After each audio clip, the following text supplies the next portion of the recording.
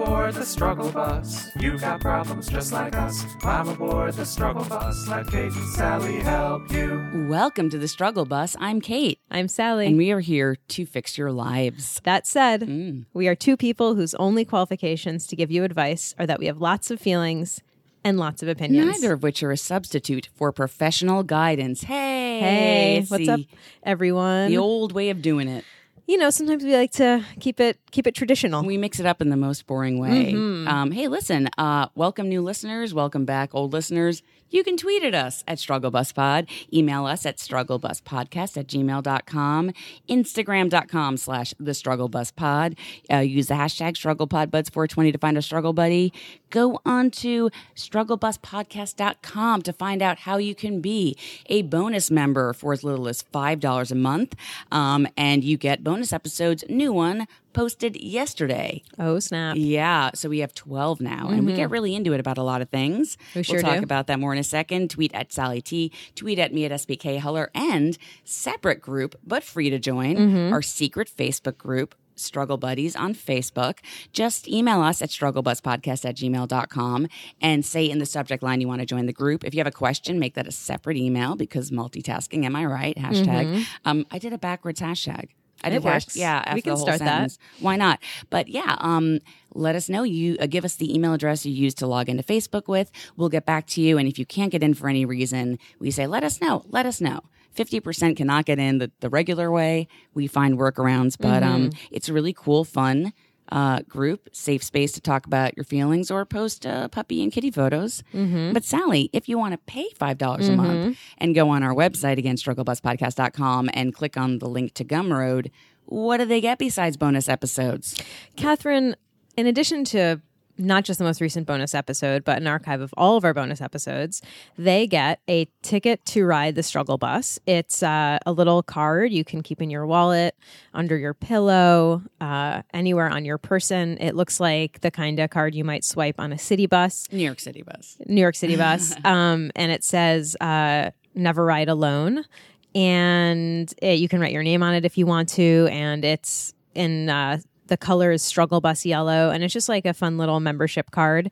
And that can be yours for as little as $5 a month. Amazing. And as much as infinity dollars a month. Priceless. Yeah. Yes. And also, listen, we have a live show coming up Wednesday, October 25th. You can find out about it more on our website, get tickets. But it's going to be great. Doors at 6:30 at Union Hall in Brooklyn. Show at 7, out by 8:30, go to bed by 9.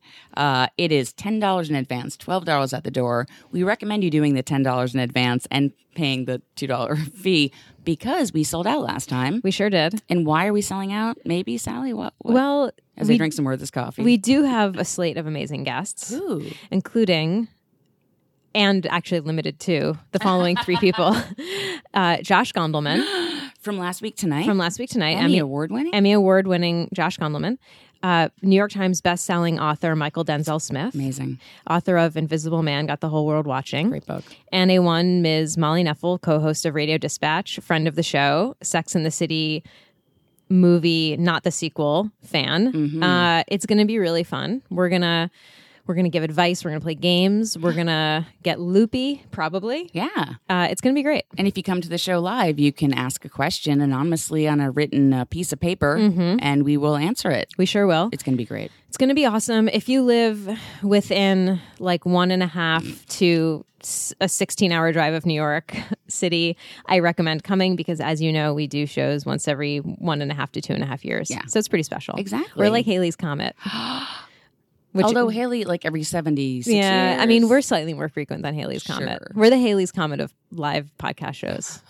Okay, so just like two more quick announcements. Yes, before we get to opening jibber jabber. What are they, Sally? I'm gonna say the first one here because this is a me thing, folks.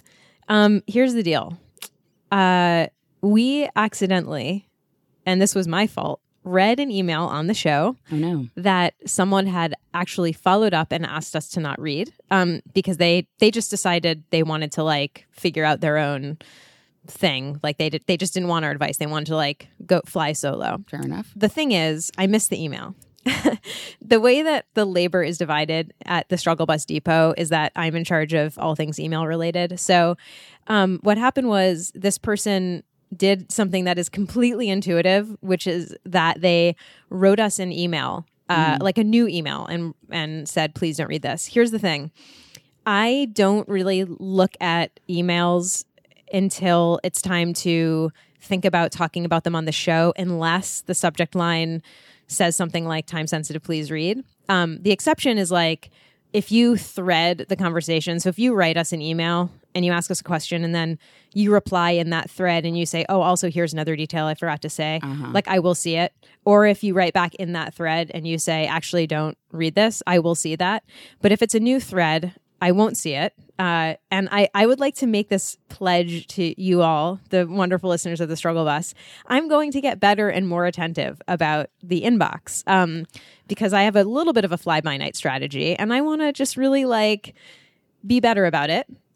Having said that, please meet me halfway. And if you have like an important request and like we really don't want to accidentally do something you don't want us to do. It's like very important to us that we respect your wishes around like how we read stuff, when we read stuff.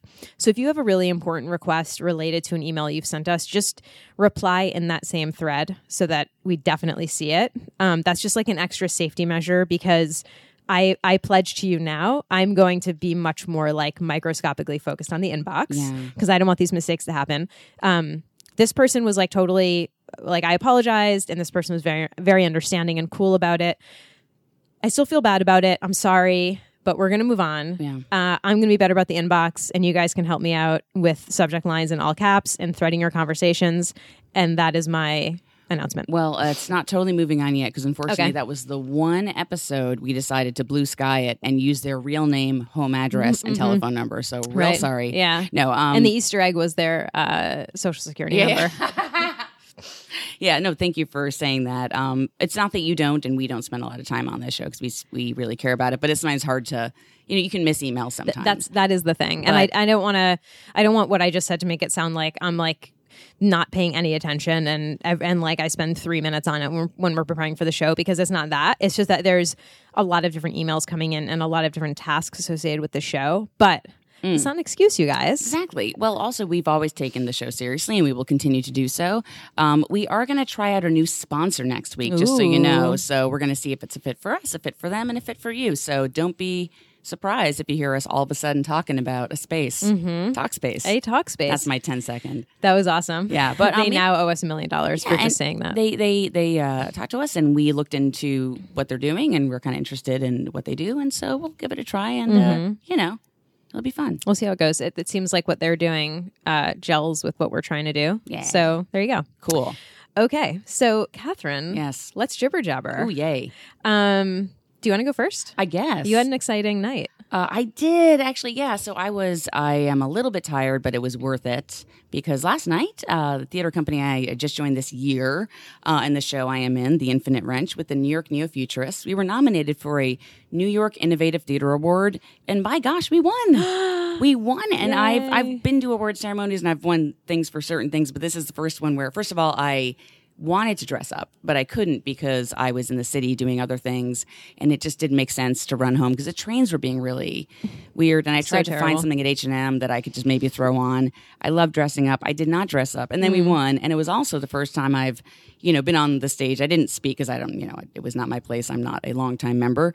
But then we went backstage, and they herded us to a press room, like in like real award things, and we did like an hour of press backstage with like a handler. It was really That's so fun. Cool. That's so profesh. And yet there I was in my purple tank top because I did not dress up, not out of lack of respect, but because I just didn't have time to run home and I wanted to be on time. Totally. Well, so, purple is a dressy color. If you look at it from like the top up, it looks like maybe there's a skirt or like fancy slacks or something. But no, just my jeans. Who are they to know? Who are they to know? It's like news anchors. I know they're wearing like a suit jacket and a tie, but probably no pants. Always, right? Yeah. Boxers. But anyway, it's really cool. Yeah. Again, I have feelings about award ceremonies. Like, we're all winners for doing the thing we love to do. It's nice to be recognized for your work, and I'm really proud of the work that we do. So congrats. Huge congrats. That's Thank really you. cool. Yeah, it was real fun. So, and also, I know about your jibber jabber, but as you were writing it in, I was writing it in. Not because I saw you write it in, because Sally, you were on See Something, Say Something. I was. One of our favorite podcasts. Can I throw it to you because that's incredible? Yes. Okay, so I was a guest on See Something, Say Something, which is a BuzzFeed podcast. And they needed someone, they were doing an episode about cultural appropriation of ghee, which is clarified butter, which has been used in South Asian cooking for like thousands of years, and also Ayurvedic medicine. But lately, it's been this thing that people who are really health and fitness obsessed, who are white Americans, have gotten really into, and they have all these claims about what it does for you.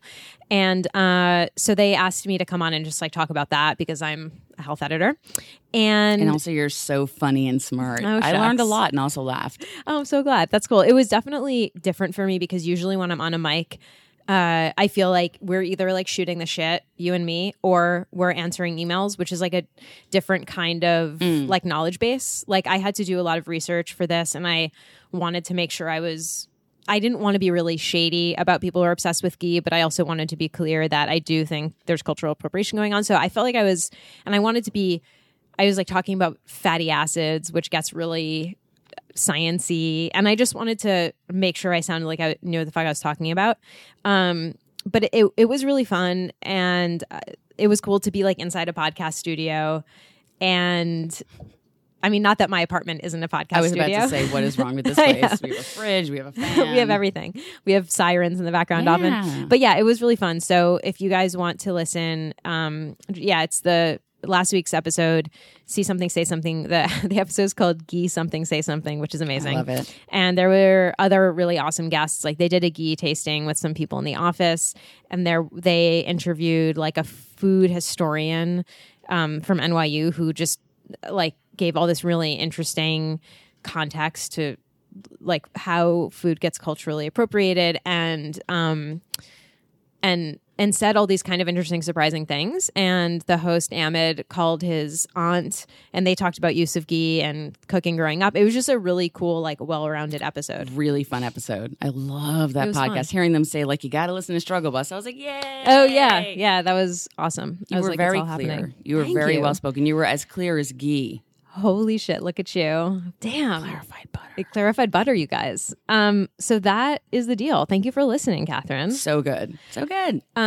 What else? I guess that's jibber jabber, right? I mean, there's more I could talk about, but why? We have so many amazing emails to get to. But what about a thing we did for self-care? Well, Sally, I think we should do that segment right now. Do you want to go first? Or okay, I'll go first. I on Saturday had 3 different like social occasions, like 3. Yeah, I was Catherine's shaking her head. My head and closing. No, like we hung out with, or actually maybe it was only 2. I can't remember. It felt like a lot. I was totally exhausted. One of them was a baby. I met a new baby for the first time, which was really cool. I think I'm the first person in that baby's life to boop it. What? I think to boop its nose, you know? Oh, like I was like boop, you know that? Boop? Yeah. How old was the baby? Like 11 weeks. Oh. So this is like that baby's first boop in life came from me, which I feel like is a really important milestone. That's which huge. Did it laugh? Will be added to its life collage. Not really. It was just sort of, it's still at that stage where you can tell its eyes are trying to focus. So I don't think it really experienced the boop shapes and colors as deeply as I did. But anyway, the point is, there was a lot of socializing on Saturday and a lot of errands to run, and I was totally exhausted. And so on Sunday, I did one thing, which is we recorded the bonus episode. Yes, we sure did. But other than that, I did a little bit of work. But other than those 2 things, I did absolutely nothing and talked to no one. I just read all day and played some video games with my brother, and that was it. And it was like really, really good recuperation from getting to do all this socializing the day before. So that's what I did.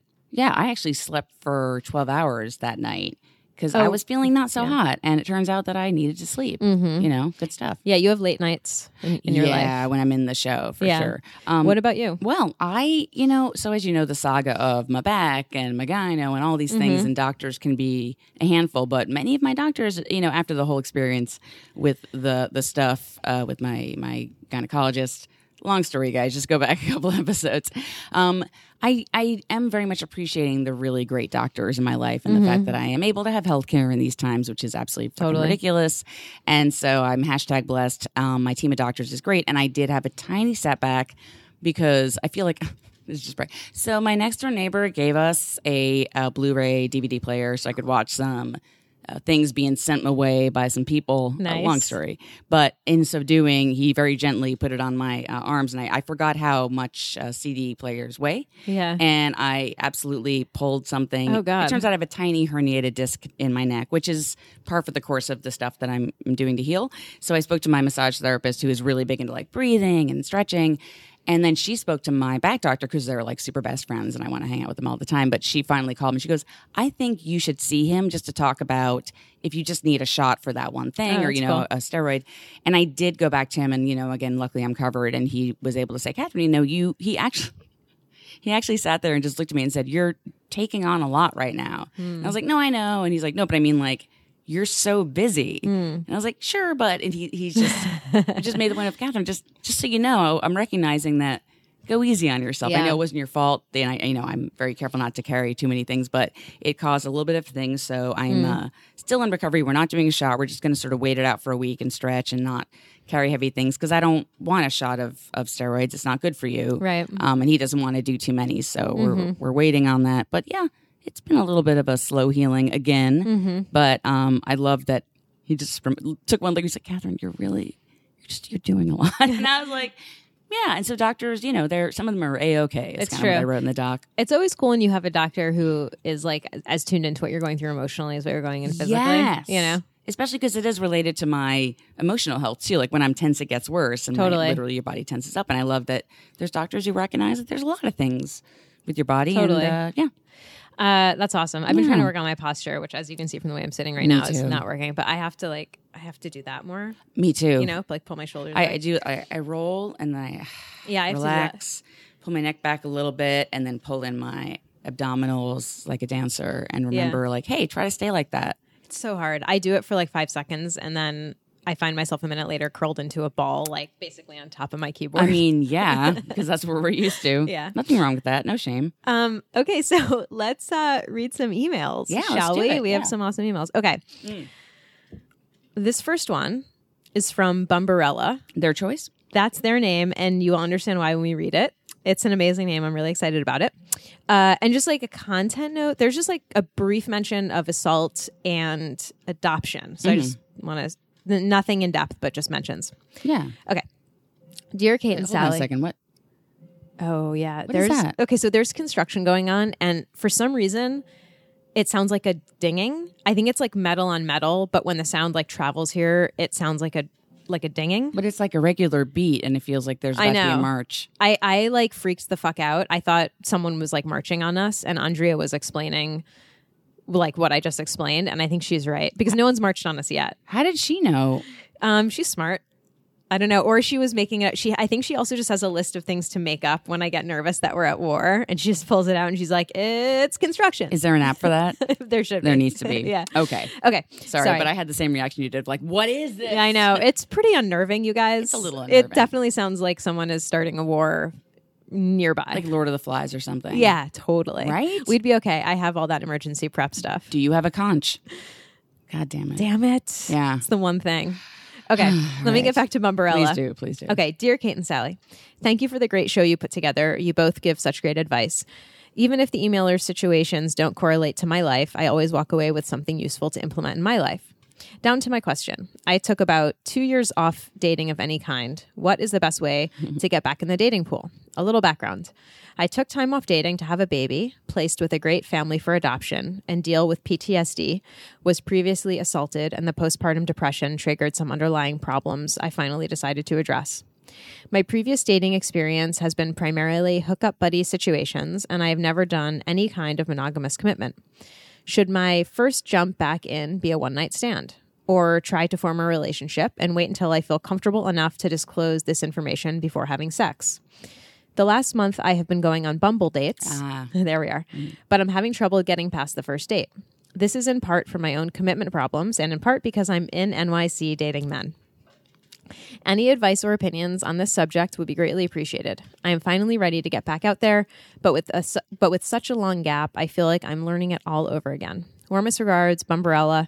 P.S. I agree. I should talk to a therapist. I had one until recently when I took the plunge and moved across the country to follow my dream of becoming a software engineer. Getting a therapist is on my list, and I will hopefully have one soon. Thank you, Bumbarella. I really do like this email. First of all, to sort of answer the question, I'll never forget, Sally, what you said once, and I think about this all the time. I believe it was maybe some dating situation you mentioned on the show, I think, where on a second date with someone, they'd asked you a question and you said something like, can we table that for later? I don't want to talk about this. And I think about that often. Yeah, okay. I think about that often because there's times where I think, oh no, what if I have to tell someone this? And I realize, I think back to what you said, you don't ever have to tell anyone anything unless you want to. There's no need to explain a thing. So that's going to, in the middle, answer that question of, should I tell them on the first date? That's up to you. As far as, listen, it seems as if you glossed over the fact that you placed a baby for adoption and also you're had been assaulted and things like that. You've got a lot that just has gone on in your life. So there's nothing wrong with easing back into anything, It sounds like you're doing great and following your dreams, but do not gloss over for you the fact that, you can take as much time as you need. There's no should in any situation here. And finally, listen, if your hookup buddy thing has worked for you in the past or one night stand, you do you. Like whatever you need, there's no correct answer. If you find that it's making you feel worse, that's something to investigate. But, sometimes you got to just do whatever you need to do to get to wherever you want to be. Yeah. So the question, wait until I feel comfortable enough to disclose this information. Is the information the PTSD and the assault? Or having a baby. Okay. Maybe that's something that people are, Gotcha. Okay. So yeah, I agree with what Catherine said. I think there's no hard and fast rule about when you need to disclose information, whether it's, until I feel comfortable to disclose this information before having sex.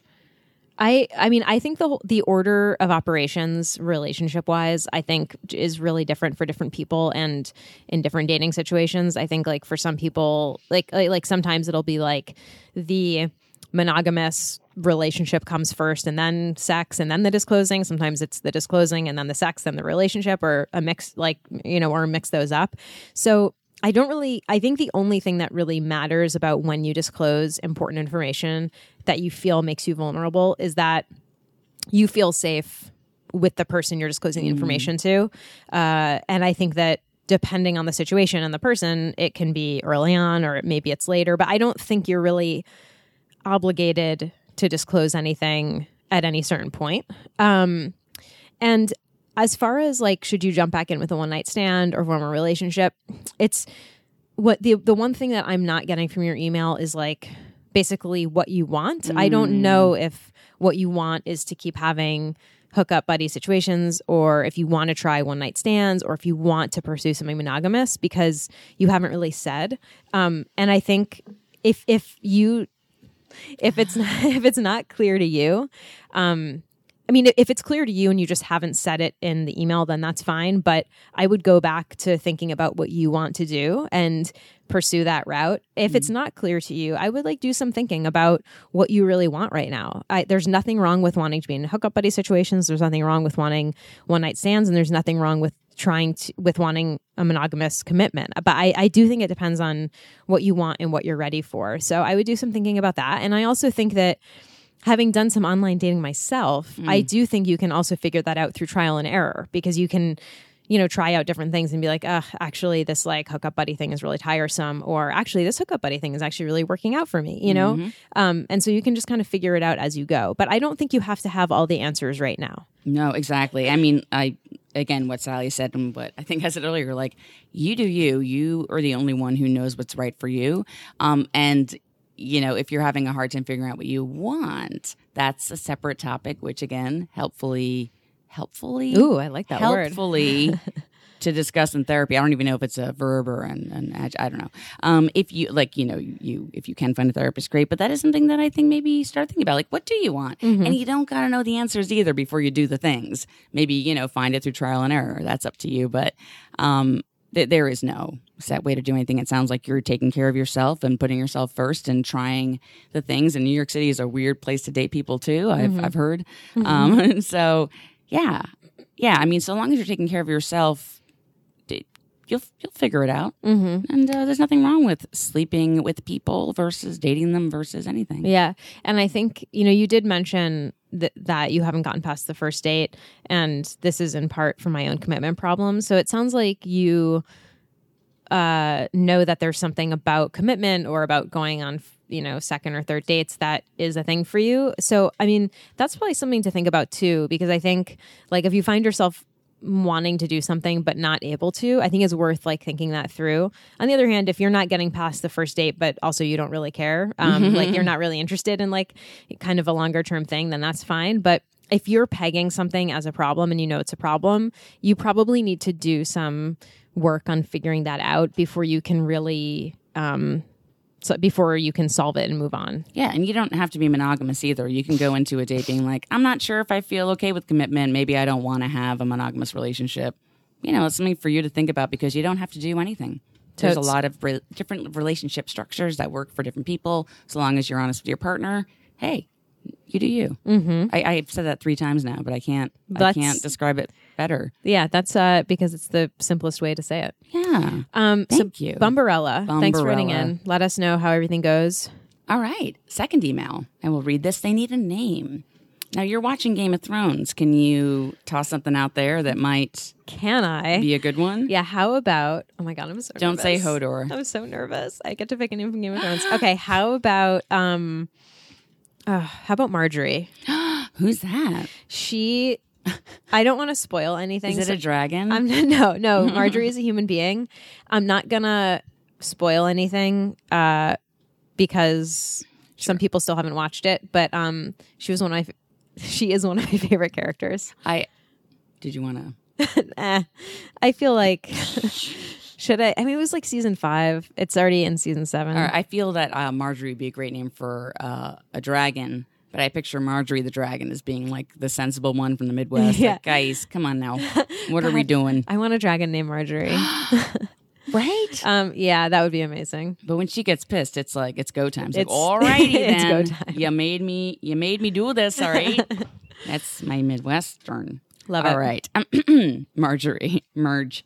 Hi, Kate and Sally. I've been listening to the podcast for over a year now, and I've taken some guidance from advice you've given to others in the past that helped me work through issues without the need to write in. But lately, it seems like I might need something more me-specific, and maybe it will help other listeners too. I have a BA in political science, and instead of using it to make even an inkling of difference in the world, I've been working in retail management. I fell into that hole while in college, since I had to work full-time. I wasn't able to intern and get more experience besides what I gained at my local community college. Where I lived, there were also limited opportunities to find full-time, paid work in my field. I finally couldn't deal with the stress and dissatisfaction of being a manager in retail, so I recently made the big decision to move from a rural southern state to the suburbs outside of Chicago. My boyfriend of several years lived here, and we decided it was time to take the next step in our relationship, moving in together, and I knew I was never going to find work in my field back home. I moved without a job lined up, but I was easily able to find work in retail with all my years of customer service. I even moved up to full-time in about a month. But I don't want to do this. I love helping people, but doing it corporate, for-profit-based environment is destroying me. I find that the stresses of customer service and selling have done a number on me emotionally. I graduated in 2014, so I feel like I've missed an important window. I can't seem to figure out how to get work even remotely related to my field. I've done up a million different resumes and cover letters, and I'm just getting exhausted looking. I really want to work for nonprofits, and I thought I might have a better chance in Chicago, but it seems like you either have to volunteer, have a master's degree, or be able to work part-time. I'm barely getting by working full-time at $13 an hour. I've considered talking to a therapist about ways to cope with the stress and anxiety attacks. Before I moved, I was toying with different anxiety medicines with my family doctor, but I didn't like the fact that she kind of seemed to be guessing. I also don't like that I even have this issue. Is it my job or is it me? I imagine a therapist could help me figure that out, but I have retail health insurance, which means high copays and high deductibles. So I'm hesitant to even seek out therapy and maybe medication as an option because I'm already drowning in student loan debt and medical debt from a sports injury. I guess I'm asking for help, but I don't know what kind of help I'm asking for. Any of our sage advice is most appreciated. Marjorie, all my gratitude. P.S. As a repayment for your kindness, I shall offer you my adorable babies. 2 cats touching paws. Yeah, they're touching paws. Are they Sistine Chappeling? They might be. Those cats are Sistine Chappeling. Just really quickly, totally unrelated, I want to say Yes. the Marjorie spoiler I kind of gave is it's season 6, not season 5. Don't at me. I know. Don't tweet at me about that. I just want to correct that I misspoke. Okay. Well done. More importantly. Also, sorry I made all those errors in the reading. I was scrolling down and then I saw the kittens and I was it's like, or very cats. distracting. Very distracting. Very distracting. I was like, and then I'm... Yeah, I mean, guys, if you're going to include pictures of your cats, we can't guarantee we're going to read the emails correctly. Listen, Come I on. didn't have to scroll down, but as I was scrolling down, I was like, kitties. Yeah, what are you going to do? Not Marjorie. Great question. Thank Marjorie, this is a great question. So, okay, I want to tell you a story about one Sally Tamarkin. I have this thing where when I lose something or like when I misplace something, I look for it in the same place repeatedly. Like I think of like 3 or 4 places it probably is, and I look in them over and over and over and over, and to the point where it's like I've gone down this anxiety spiral where like I think they're somehow going to magically turn up even though they haven't in the hour I've spent looking. So I made this rule for myself that I can look in whatever places they are. I think they might be 3 times. And then I have to stop and move on and choose a different strategy. I like where this is going. And that I thought of that because I've been where you are with writing emails. I'm sorry, sending resumes, like doing a million different versions and sending a million and emailing HR and all that stuff. And it's so exhausting to write cover letters and resumes and do it time after time after time. But I think that like much like with me looking in the same place 1,000 times, it might be time to just make a rule that if it hasn't worked this many times, it's not time to like throw in the towel, but it's time to step back and be like, okay, let me think of a new strategy because this one isn't really working. It's not only working in terms of getting you a job you want, it's not working because it's like making you feel totally exhausted and it sounds like also defeated.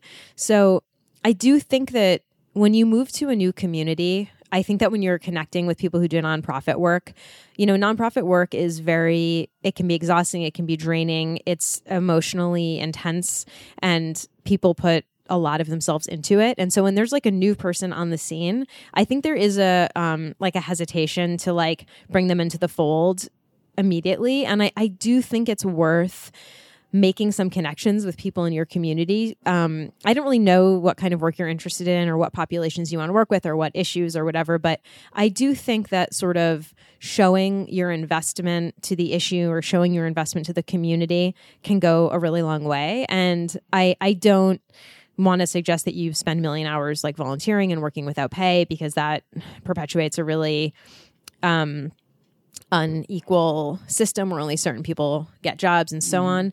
But there might be ways to spend a little bit of time just meeting people, even if you're offering to take someone out for coffee at a nonprofit that you really admire, or, you know, showing up at an event or asking if you can work an event, or maybe even if it's volunteering like an hour a week. I think that getting your foot in the door that way, it not only like gives you an in and a connection and like helps people get to know you, but I think it also shows that you might be new to the community, but you're invested and you want to be involved. Mm-hmm. So, I mean, just purely in terms of like strategy around getting into nonprofits, that's the first thing I would probably recommend. Yeah, what do you think? Absolutely. And, you know, it's so rough because I totally agree with you.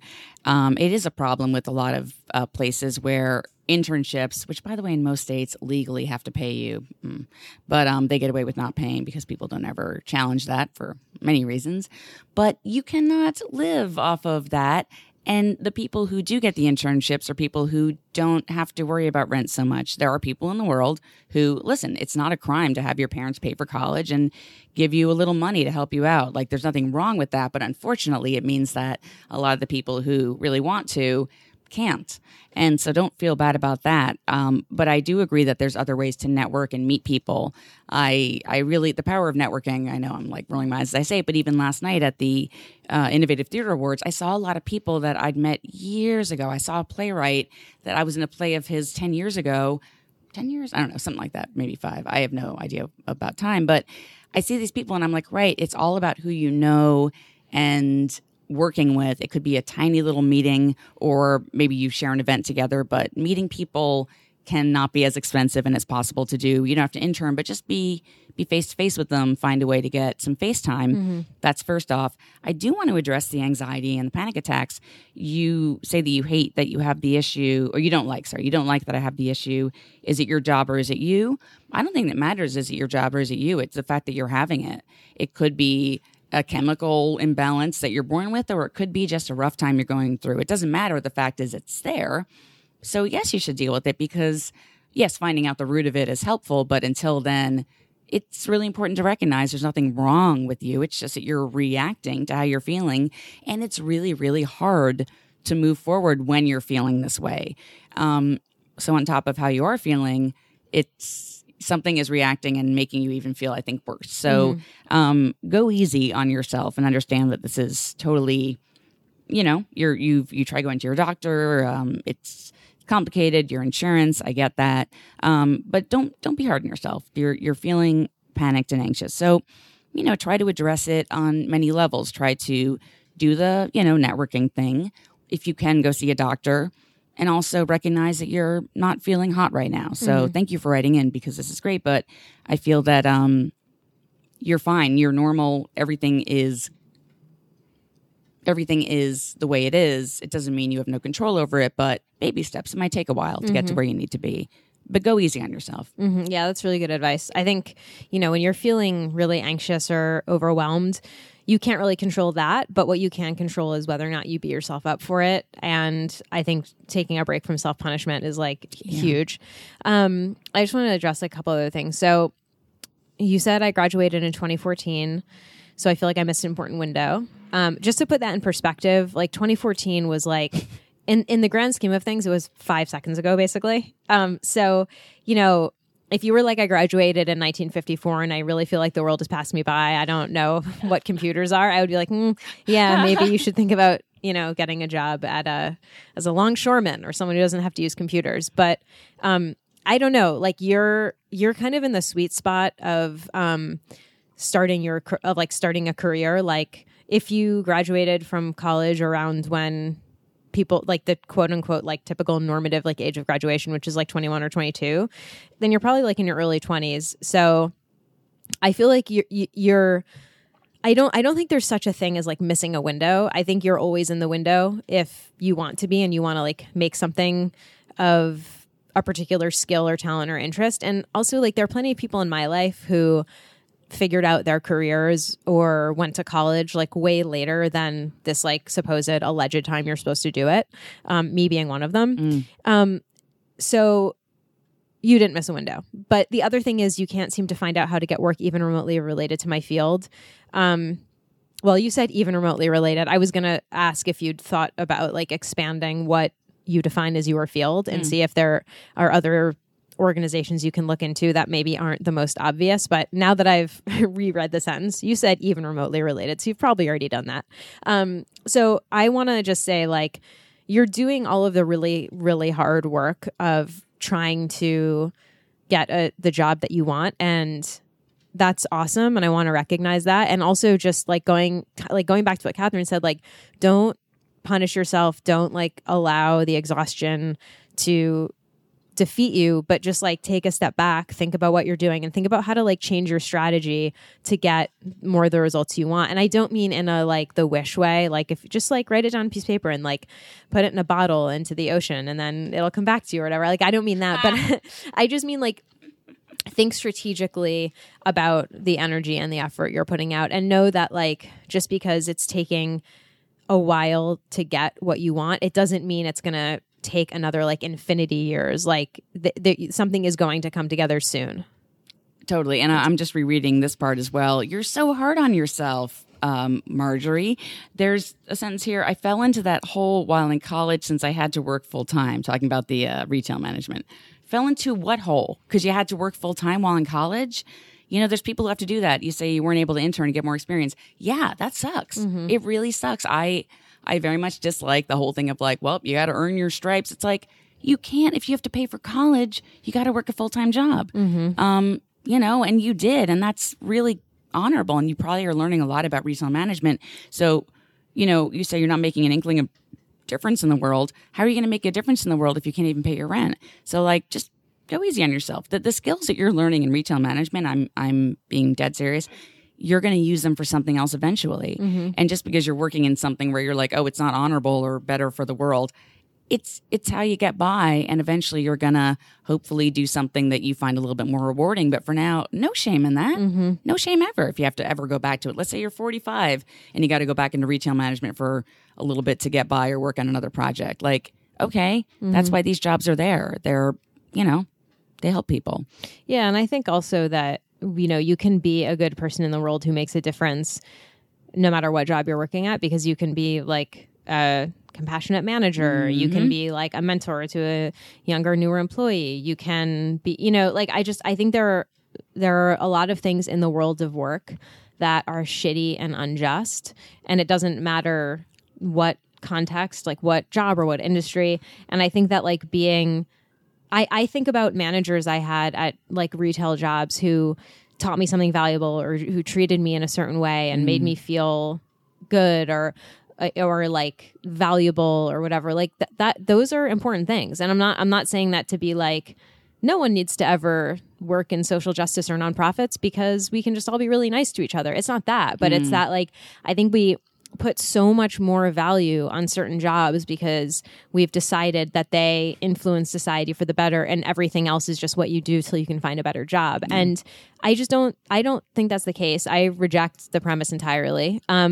However, I hear what you're saying. Like, you're not interested in retail management. Like, you don't want to be doing that. So, like, fine. Like, find another thing. But don't devalue yourself and what you bring to the role, you know? Yeah. Yeah, this is, and just very quick, going back to the resumes thing, and yes, it's very easy to get discouraged. It's exhausting. Sending in a resume is much like filing your taxes. You literally look at your entire life and what your choices are and what you did and how much time and energy you spent. So I totally get it. But I've said this before. I said it on a podcast, and I remember listening back being like, what wise person said that? It felt like somebody else was saying it to me, and I said it out loud, but it was about acting, and it was that sometimes you beat down doors. I used to go to open casting EPAs, they're called, like equity principal auditions. The union not forces, but makes it so that you're allowed to audition for every major Broadway thing. And some casting directors actually consider you and some don't, but it's just FaceTime. And you go in over and over and over again. And all of a sudden another door was opening up and they were like, hey, you're really good at improv. You're really good at this. And I was like, no, but I want to be a legitimate, serious actress. And it's like, you know what? You beat down the doors. It's exhausting. But sometimes if you walk into another door that opens up for you, which is not the thing you thought you'd want to do, doesn't mean that it eventually can't lead you the back end back into that room, because it can. True. So just because you didn't get in the traditional way, I'm doing air quotes, on air quotes, but you'd be surprised. Like, okay, if that's not working out for you, maybe stop. It's causing you stress. Think about other ways in which you can get in or help or volunteer or meet people. It doesn't have to be resumes and interviews. I agree. That's a really good point. And I relate to that too in terms of my own career. Yeah. There's a lot of different routes you can take to get to a place. Yeah. There's something else I want to say, but it's gone. So let's move on. Do you need like a second to think about it? I don't think it was that important. Great. I think I was going to make a joke about something. Oh, I love your jokes. I think it was going to be funny too. Damn it. But it's lost. You're so... It's gone. Your job, you had a moment of flicker where you said, I've done that too. Yeah. Okay. But what did you say before that though? Oh, going on auditions. Going to EPAs and just meeting casting directors who had to be there because the union's like, all right. And then there's times where I was like, well, screw this. It just gave me panic attacks and anxiety. And then another door was opening. I'm repeating myself now. I know. You're really good at improv. And it's not coming to me. Okay, tune in for the Easter egg where I remember what I was going to say. Great. And say it. Yeah, we're keeping this in. All right. Cool. So, Marjorie, thank you for writing in. Email 3. Yes. I think it's you reading it, right? Yes. This is Yeah, this is from Pacey. They wrote in before. Yeah, they've written in before. I don't know. Remember? I don't. I think it was a while ago, and I'm curious about who chose the name from Dawson's Creek. If it was me, was you? Definitely. I wasn't sure if it was the emailer or us, but I'm very pleased that it was us. If that's the case, pretty sure it's me. You most likely. I love Pacey. It. Okay, cool. Pacey's great. Okay, hi Kate and Sally. It's Pacey writing in again. Thank you for all the advice you have given me and others. I do have another question I'm hoping you can help me with. I've been working on the below issue in therapy for several months. Unfortunately, I had to leave my favorite therapist as I moved to a different city and can't commute to her office due to distance and traffic. I have been looking for a new therapist in my new city and found one that didn't work out. I have scheduled to meet a new one in September. My issue is the following. I have very strict Mormon parents and am not myself religious at all. My husband and I recently bought a house, and I am wanting to fully embrace who we are as a family and individuals. I find myself hiding certain things before they come over to visit, including alcohol, caffeinated tea, and a couple books related to alcohol, scratch and sniff wine and whiskey books. My 2-year-old also has several books that I need to hide, books called Feminist Baby and A is for Activist. I know there is nothing wrong with these items. The kids' books are especially something I shouldn't be hiding. They are teaching my daughter how to be confident and teaching her about issues I didn't learn about until college. But I feel this intense anxiety over my parents feeling at all uncomfortable or ashamed of my house or my life. They basically just ignore the fact that I am no longer Mormon. We don't talk about it at all. I don't want them to be disappointed in me or feel uncomfortable in my home.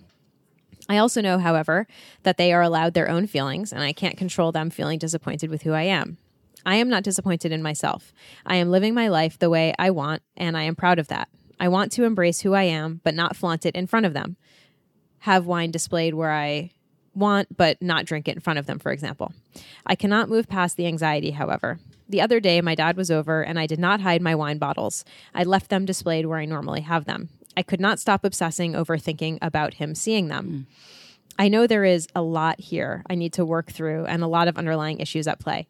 Hoping you have any advice at all. Thank you, Pacey. Excellent. Thank you, Pacey. This is great. I don't know if I'm missing anything, but it sounds to me like your parents are not saying anything about your lifestyle choice, and you are being sensitive to it and worried they're going to. But if they haven't yet, that's huge. You know, they're probably at home going, oh, you know, maybe we saw the wine. Should I have acknowledged it and been like, fine. You know, maybe your parents are also feeling weird about not supporting you or not saying things. But it sounds like they're doing whatever good advice they got or gave themselves, which is don't say anything.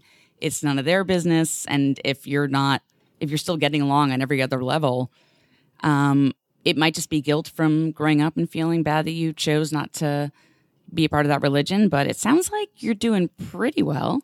Sounds like they're not saying anything. Now, here's the one thing. If you want, and not everyone's into it, but maybe bring it up. Be like, hey, I'm just curious. Are you uncomfortable around this? Or I don't want to, intentionally upset you, but this may happen. Maybe if you want to bring it up, clear the air, as it were. But it sounds like it's all just you right now making it a thing. If they're not making it a thing, doesn't mean it's not valid, but I would explore more why you're worried. Sally? Yeah.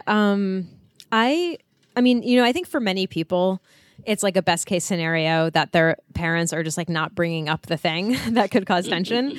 But I think also for other people, it's like not a best case scenario because it's like, let's bring this thing out in the open, Yeah. So I don't know if you fall in one or the other of those camps or maybe both at certain times or maybe a whole other camp that I haven't named. But I do think that the advice that I would have given you, you basically give yourself as you get further down in the email. Like you end up saying like, I know that they're allowed their own feelings and I can't control them. I'm living the life I want, but I can't move past the anxiety. I basically would say to you that like, you said, I feel this intense anxiety over my parents feeling at all uncomfortable or ashamed of my house or my life. I think like that is the root of the thing, as opposed to like what you do with like the wine bottles and the caffeinated tea when they're over, because it sounds like it's not a problem for them. And if it is a problem for them, it doesn't seem to be affecting how they treat you or interact with you. So it sounds like this is less a matter of like coping with how it's affecting them and more of a matter of coping with how it's affecting you. And, like you said, I know there's a lot to work through and a lot of underlying issues at play. I do think that that's kind of like, I think the underlying issues are kind of the only issues. I mean, if you had written in and said, the problem is that my parents come over and when they see wine bottles, they make passive aggressive comments or they, say mean things to me or they comment on it, or my parents won't come over because of the wine bottles. Like, I think our advice would be different. It would be about, solving that problem with your parents. But this isn't that. This is your parents, come over, they don't see anything about the wine bottles, but you still feel incredibly anxious. And there's nothing wrong with feeling anxious about that. I totally understand, given everything you explained and your background, that there's a lot of anxiety and discomfort around, having strict Mormon parents and not being religious and, living your life in a different way and raising your family in a different way. So the anxiety totally makes sense. But I do think that it's, in this particular case, it's not really the underlying issue. It's like the actual issue. So unfortunately, I don't think there's a way to like deal with this beyond working on that with yourself. I do agree though with Catherine's advice that like, if this is something you want to bring up and talk about them and say, I want to just acknowledge the fact that there might be some discomfort around, what's in my house when you come over, you can do that. But I would definitely think that through and, your parents better than we do. Like, is that going to be useful? Is it going to be fruitful? Is it going to lead to a helpful discussion, or are you better off leaving the situation where it is? I think that's for you to decide. But I would definitely like prioritize thinking about those underlying issues. Yeah, and that said, I'm picturing now how I feel when something is prominently displayed and my mother doesn't mention it. I'm like, what's wrong with you? What's wrong with me? Why don't you say something? So I do get that you're making something, but you don't know what's going on in their heads. So what Sally said, explore why it is that you're feeling like, I mean, maybe you do want to talk about it with them. Mm-hmm. Maybe that's it. Maybe you're like, I kind of want to talk to you about this thing. Mm-hmm. If you were raised Mormon, that's, you're literally defying what you were raised with and they're not talking about it. Yeah. I think also, like, we can live in a world where people don't agree with or approve of all of our choices, and they are allowed to have those feelings, and we're allowed to have our feelings about the things that we do. And that's that. Like, that's fine. And you said this in your email, like, your parents might have feelings about it and they're allowed to have them, and that's fine. That doesn't have to mean something for you. But I do think that like a central experience of being an adult child is like trying to figure out the extent to which your parents' opinions about you actually matter. And because like when you're little, it's all that matters because they're like totally responsible for you and providing for you and taking care of you. Best case scenario. But then when you get older, you have to figure out like you take care of yourself. Like you don't need them. They're like an appendix. They were once necessary and now they, you can keep making use of them until they become inflamed and have to be surgically removed from you. Amazing. So I think you have to figure out like, sort of like how much you want to take on about how your parents feel and even like almost like how much of a story you want to make up about how they feel about you. Yeah. In a show recently, I wrote a thing that was very personal about a personal thing that I was like, oh no, what if people see it? And then like everyone, including my mom and sister, saw it. And part of me is like, why haven't you asked me about that yet? So I understand the desire to be like, I don't want you to know this, but like, I want you to know this, So maybe you do want them to talk about. True. Yeah, that's true too. Yeah, that's thank a you good for point. This is a great email. So much appreciated. Thanks for writing in, Pacey. I hope that was helpful. Pacey. Excellent. Cool. So that's it. That's it. I got the song of the week. Do Yeah, you want to you do the outro? I'd love to. Let's do it. So follow us on Twitter at StruggleBusPod. Find us Struggle Buddy with the hashtag StrugglePodBuds420. Email us at strugglebuspodcast@gmail.com. Find us on Instagram, which we update every now and again, at the Struggle Bus Pod. Follow Catherine at SPK Heller. Follow me at Sally T. And write to strugglebuspodcast@gmail to join our Facebook group and come to our live show October 25th in Brooklyn, New York. Go to our website for information on how to do that. And what's the website? And the website is strugglebus. Oh, no, wait, that's our email address. Strugglebuspodcast.com. Yeah. Strugglebuspodcast.biz. And Catherine You have Yes. the song of the week. We have the song of the week. So I don't know Yeah, how we it do. came up. How did it come up? Oh man, I don't know. Deborah Gibson, as she now wants to be called. Is that right? Yes. Oh my God, You didn't hear this? she's all grown She's up. been on Dancing with the Stars and shit. Deborah Gibson. She asked to be called Deborah, but back in the day, and I don't know why she would ask this, Debbie Gibson. Debbie Gibson. Who is, I remember, she wrote her own songs. She's a wunderkind, a child prodigy, as it were, at age 15, 16, I think, writing her own music from Brooklyn, apparently, by the Oh, way. no shit. I did do a little wikis. But Lost in Your Eyes is a great song. Great song. I love it so much that I actually recorded myself lip syncing it to you, realizing half of the lyrics I forgot. I'm trying to cover it up. Great song. I just want to point out that by lip syncing, you don't mean sitting at your desk mouthing the words. There was some Action. action. Yeah. There was movement. There was choreography. It was amazing. I started watching it actually in a meeting and became disruptive and inappropriate and had to stop for a second and gather myself. It's so good. I planned on only recording like 3 lines of it because we were like texting back and forth, and I was like, "Oh, let's do this." And then I couldn't stop singing. And then at part where she's like, "I just fell," and I was like, "I have to fall now." You fell. I fell. There was falling. It was so good, you guys. So this is a great song, but also as I was looking this up, "Foolish Beat." Remember all that? Foolish Beat. Jesus Christ, she's great. I remember, Deborah. raise your hand if you remember going to a roller skating rink for a birthday party and roller skating to Debbie Gibson. I raised my hand so high my headphones The headphones fell just off. flew off. But No, I never did that, but I acknowledge that. okay, that was a thing. Are there roller rinks in New York? Was that We a didn't thing? really do it. Okay. Yeah. New York kids are so much cooler than a roller rink. Yeah. Like we were you- smoking cigarettes you guys and were drinking coffee. Yeah, you were like riding the train alone At Urban Outfitters. Yeah, No. totally. Okay, well, anyway, you guys, thank you for listening. Yes, I'm Kate. I'm Sally. Bye. Bye. I get lost in your eyes, and I feel my spirits rise and soar like the wind.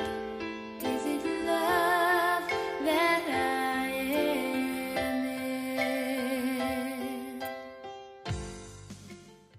How do we do the show again? No, that's not it. Unclear. Yeah. Who can say? Only God knows. So true. Oh, song of the week. You know what it is, Sally. Come on now. Do I? I sure do. I can't find myself because of your cornea.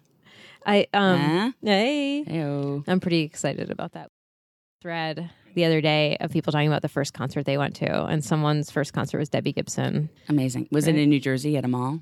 Oh my God, Was that probably. Oh my God, Tiffany. It was, yeah.